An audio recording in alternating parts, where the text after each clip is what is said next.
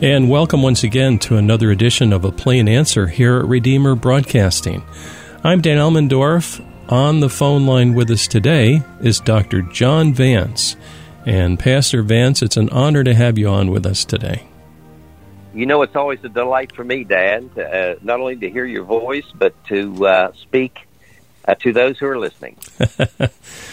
As some of our listeners know, you're a fellow board member, and we take what you have to say very seriously. So we appreciate touching base with you on a regular basis, and thank you very much for joining us today.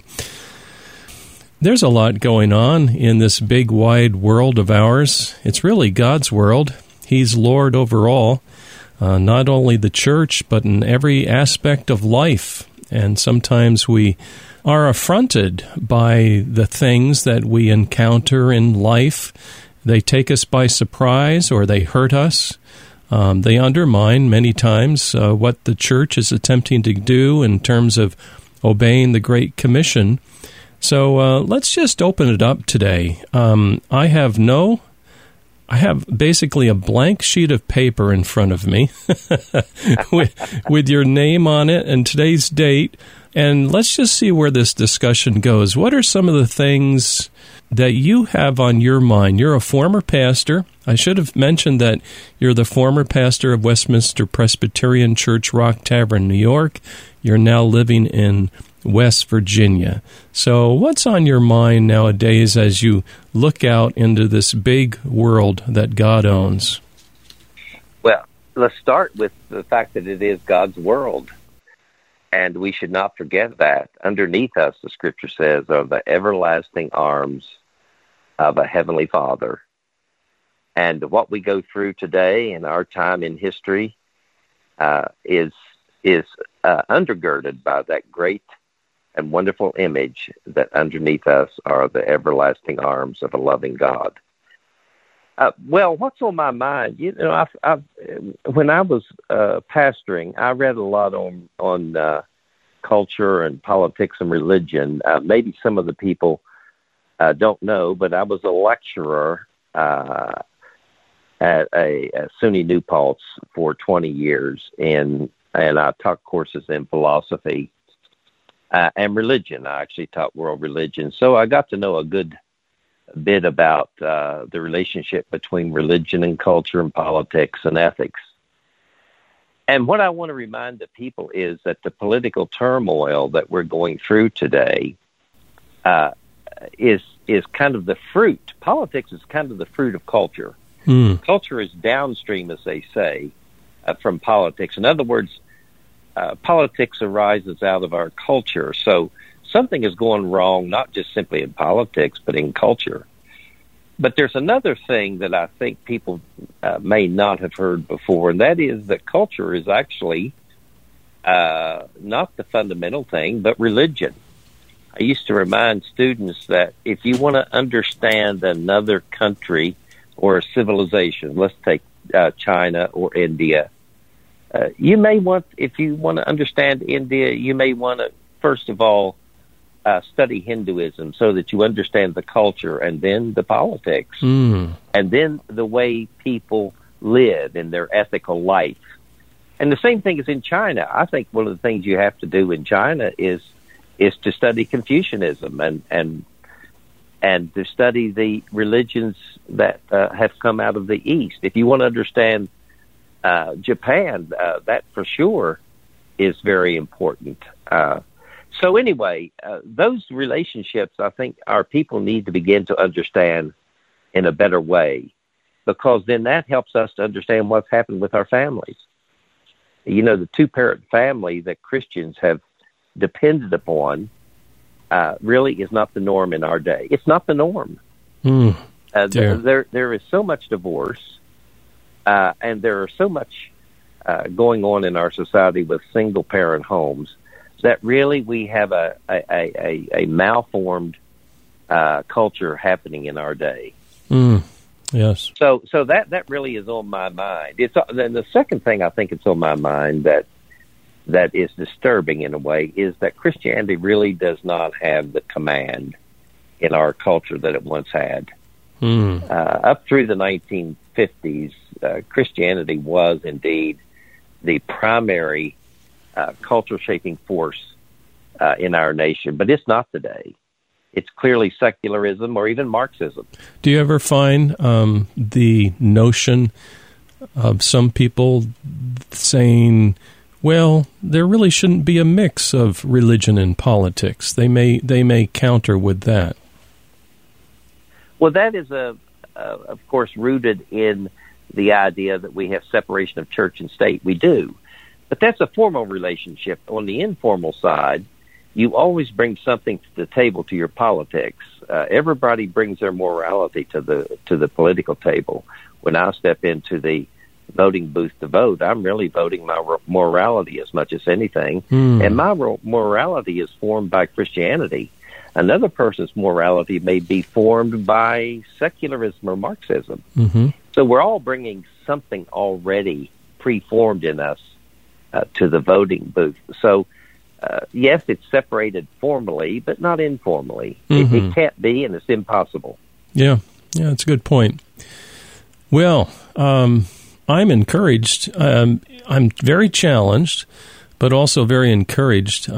We've seen a lot of cancel culture going on, and I think maybe the biggest example is Twitter and Facebook canceling the accounts of our former president. At first that seemed like, oh man, how dare they? Those lousy bums.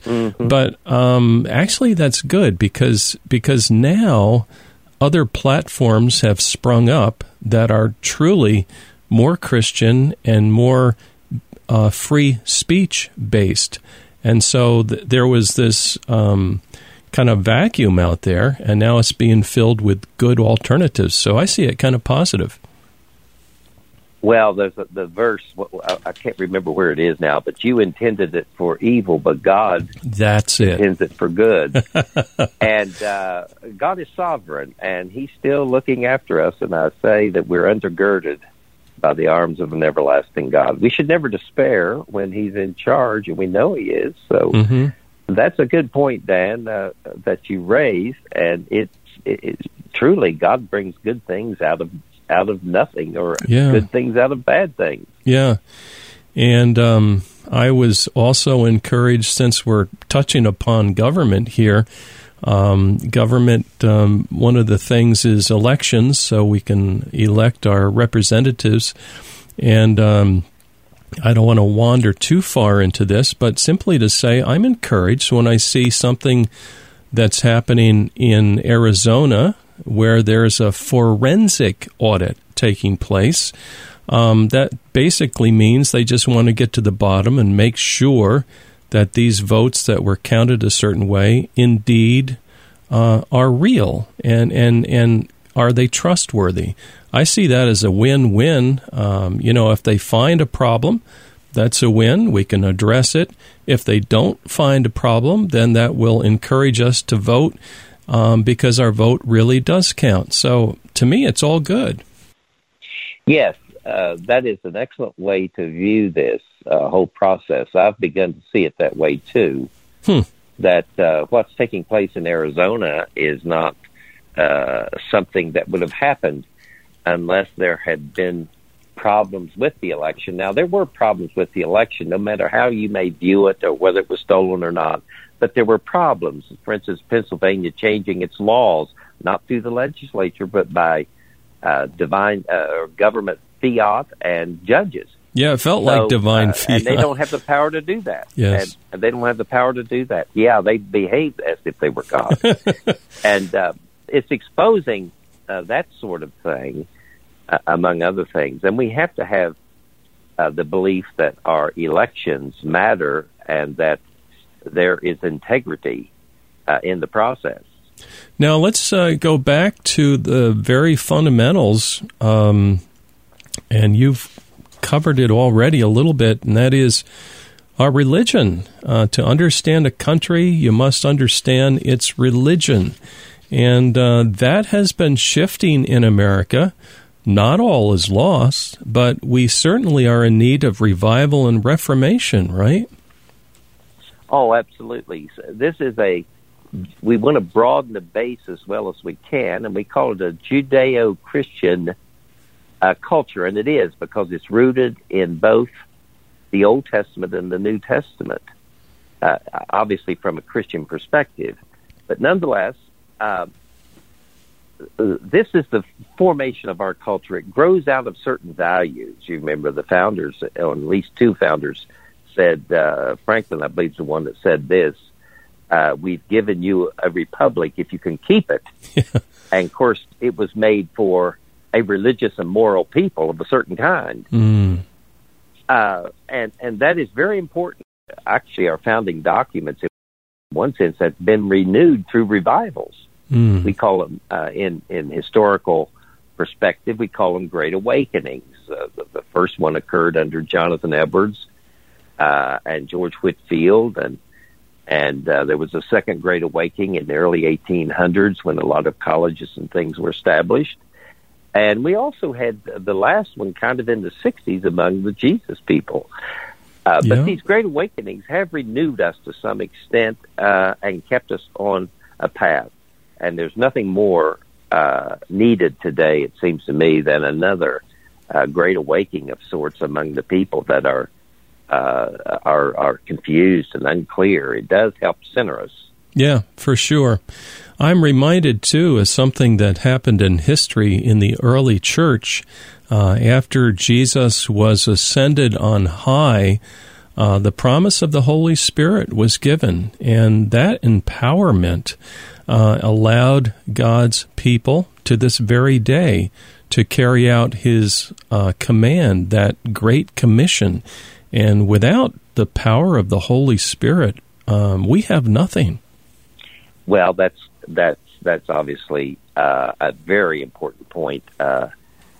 Jesus gave us a command and said, "I will be with you," and He's with us through the power of the Holy Spirit. And we must never forget that the Spirit's presence is God, the Trinity's presence in our lives. And yes, we live in His power, and He opens doors and closes doors and leads us in ways that we don't quite understand sometimes, but He is in charge. And even the new birth itself, when God quickens the spiritual eyes of an individual, and he then responds, or she then responds to the Word of God preached. The Word has to be central, and then that quickened by the Holy Spirit, it's truly a miraculous thing, and yet it's decent and in order and in keeping with the Word of God, right? Yes, you are correct indeed. I think I'm correct on this. Wasn't it Lydia that Paul spoke to, and the Scripture says that he spoke to her the Word of God, and the Spirit opened her eyes or opened her heart. Yes, that's what preaching and teaching of the Scriptures is why it's so important, and that is because it is the instrument of the Holy Spirit. The gospel being preached and proclaimed and taught is an opportunity for people to have their eyes open and to see. Yes, we live at a time in our history when it's clear that there is sighted people and people who are blind, and I'm not talking about physically. I'm talking about culturally and religiously. That's why we can't communicate. One side says to the other, you are crazy. And the other side says, no, you're the crazy one. You're delusional. Well, there are three possibilities there. Both of us are delusional, or one side is delusional, and the other side is correct. And I happen to think that when we are centered in Christ and through the gospel, that truly our eyes are open and we see clearly the way things are. Yes, yes. God gives gifts to His people, and I might be good at one thing, but I can't get up in the pulpit and preach the way you used to, or the way our current pastor, Kevin, preaches. I couldn't possibly do that. I'm just not gifted in that. Can we talk a little bit about the varieties? My goodness, there's some set of varieties of skills and gifts in this world, are there not? You know, I can illustrate this from a story I just recently heard. I have a niece who is an EMS worker. She's a tall girl, about 5'10" or 11, and she's not a girl. She's in her 40s, late 40s, I think, or 45. And she's a tall, blonde girl, and she is an EMS worker, and she lives in Grand Rapids. And a fellow was trying to commit suicide, and the police were able to pull him out, and she got down to help him, and he says, I'm no good, I'm no good. And she started shouting at him that God, nobody loves me. And she started shouting at him that God loves you. Listen, God loves you, over his deranged and despairing soul. So the police were quite impressed. They even, many of them brought their cameras out. Everybody has a camera, of course, and took pictures of it. But here's this woman leaning over him and telling him about the love of God. Yes, there are all kinds of gifts that God's people had. I don't have the gift to do that. No. And I can do it from the pulpit, but here's my niece doing it on the ground in horrible situation and matter of life and death. Yes, God's gifts are different in his people. Yes, yes. Well, today we're talking with Dr. John Vance. He's the former pastor of Westminster Presbyterian Church in Rock Tavern, New York, now living in West Virginia. Tell us just a little bit about your home life. Do you have any pets at home? I've got 2 cats, Dan. I was never a cat person, but having raised 2 girls, they made me into, they introduced me to cats, and I've had to learn to love cats. I've always been a dog person. Yeah. But, I've got 2 cats that pester me while I study at my desk or whatever. They're both very vocal. That's and funny. I get mad at them, but I'm also delighted that I've got them. They're great companions while my wife is gone. That's right. I was going to say, you just like those cats. And we remember your wife. She supported you while at Westminster, and she, for a while, filled in very ably at the organ, and we appreciated that so much. For a long time, she would help with the organ, and very good organist. What's next? What else is on your mind, Pastor John Vance, that you'd like to talk to our listeners about today? Maybe I could mention 3 things that people need to maybe be thinking about and working on. And we have so denigrated the police in our society that I'm very concerned about what's going on. I saw a video recently of a Mexican American policeman pulling a woman over out in California, and she is calling him a killer and all this kind of stuff. I saw that one. Yes, I remember that.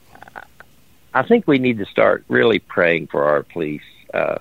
You can't have a civil society without order, and you can't have order without someone who's willing to do the hard work at that level.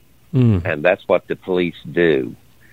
But we do live in the age of propaganda. I just want to mention that in the year 2019, out of the tens of millions of encounters with police, only 14, at most, some people argue 8, only 14 black men were shot that were unarmed. Now think of that, and think what people actually have in their minds. I heard people being interviewed on the street about this, and the interviewer was asking them, how many black men have been killed by the police? And they would say hundreds, thousands. And one person even says, well, it's a genocide. Well, we're talking about 14 people at most in the year 2019 out of over 7,000 black people that were murdered, and 90% of those by other blacks. So Black Lives Matter is a Marxist organization that has no real regard for black human lives or what takes place in the city of Chicago. Yes. And the number of murders in 1 year. The police, in their trying to enforce the law and order, would not be able to match in 50 years. So I don't know. It's the propaganda needs to. We need to wake people up with some knowledge. That's right. Another thing that bothers me is this gender and sex matter. There are only two sexes. There's the XX sex and the XY sex. XX is female and XY is male. There's a new book out that I have not read, but it's been recommended to me, and it's called Irreversible Damage: The Transgender Craze Seducing Our Daughters. And Abigail Shearer, I do not think is a Christian, but she's written on this subject. And she says this is anti-human.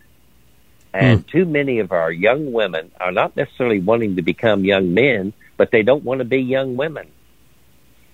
And the scriptures teach us to teach the younger women. Let the older women teach the younger women. It is meaning how to be a woman, how to appreciate their femininity and the way God has made them. The left is trying to throw confusion in the order that God has established for our welfare. That is a great concern for me. Yes. And I'm hoping and praying that our young men and our young women will be taught properly by our families. And a third problem is, of course, I've already alluded to the 2019 project, which absolutely has to be stopped in its tracks. Yes. So those are my concerns, but I'm even more hopeful about what we can do about it. And a verse that has stuck with me all of my life, particularly at the time of funerals, is teach us to number our days that we might apply our hearts to wisdom. Yes. And that project, again, the name of that was what? The 1619? Yeah, the 1619 project Yes. is a diabolical project that some of our young Christian men and women are going to have to get on the local school boards and stop. Yes, yes. Yeah, this is a real concern, what you just mentioned here. I love the ideal, which is actually, it can be met, and that is a Christian home with a mom and a dad. I see many such families at our church, actually, where the young people, it's not perfect. There may be times when people get on each other's nerves and there's, concerns and arguments and whatever, but there's love. There's Christian love. And that's a beautiful thing to watch. Now, I'm looking at the clock. We've got 2 minutes left. Let's wrap this up with encouragement for the people of God going forward. Well, I would say this. Again, I mentioned to number your days. That has to do with purpose. Your purpose in life is to prepare yourself to meet God. Everything else is secondary. And it's through the grace of God in Christ Jesus that we do that. And numbering your days is really enables you to live a fulfilled life, and a life that is in the light of Christ and His glory. And to the glory of God is the way we are to live, and that verse teaches that. But, Dan, I'm concerned about Christian men and women, families, passing their faith on to the children. Amen. Pass the faith on to the children. The Psalms are very beautifully written, and they are written in such a way that I think that if people will look up certain verses, like I'm going to give people a verse to look up, 145:4. Read it over and over. It has to do with passing on the faith. Or 78:4. That I think we need to be filled with the scriptures to keep on understanding what our role is in life. You got to get your young people back in church. that's the gap that's happening between this generation of older people and the younger generation. We find that the relay race, they've dropped the baton. We've dropped the baton. And our younger people in their 20s and 30s are not back in church, and we're going to have to do something about that. Yes. And be much more studious. The teaching ministry of the church is the way to correct this. And the way to correct all of this insane thinking is to understand the scriptures and what's going on in the way God has constructed the world. So that's my concern, those things. And love your families. You mentioned that earlier. Love your families, your church, and your nation. That's the way God's constructed us, that we might be patriots, we might be good family members, and we might love the church of the Lord Jesus Christ. Amen. Our guest today has been Dr. John Vance, former pastor, Westminster Presbyterian Church Rock Tavern, now living in West Virginia, also a board member here at Redeemer. Pastor Vance, I want to thank you very, very much for joining us today. Thank you for having me. And dear listener, please join us next week for another edition of A Plain Answer.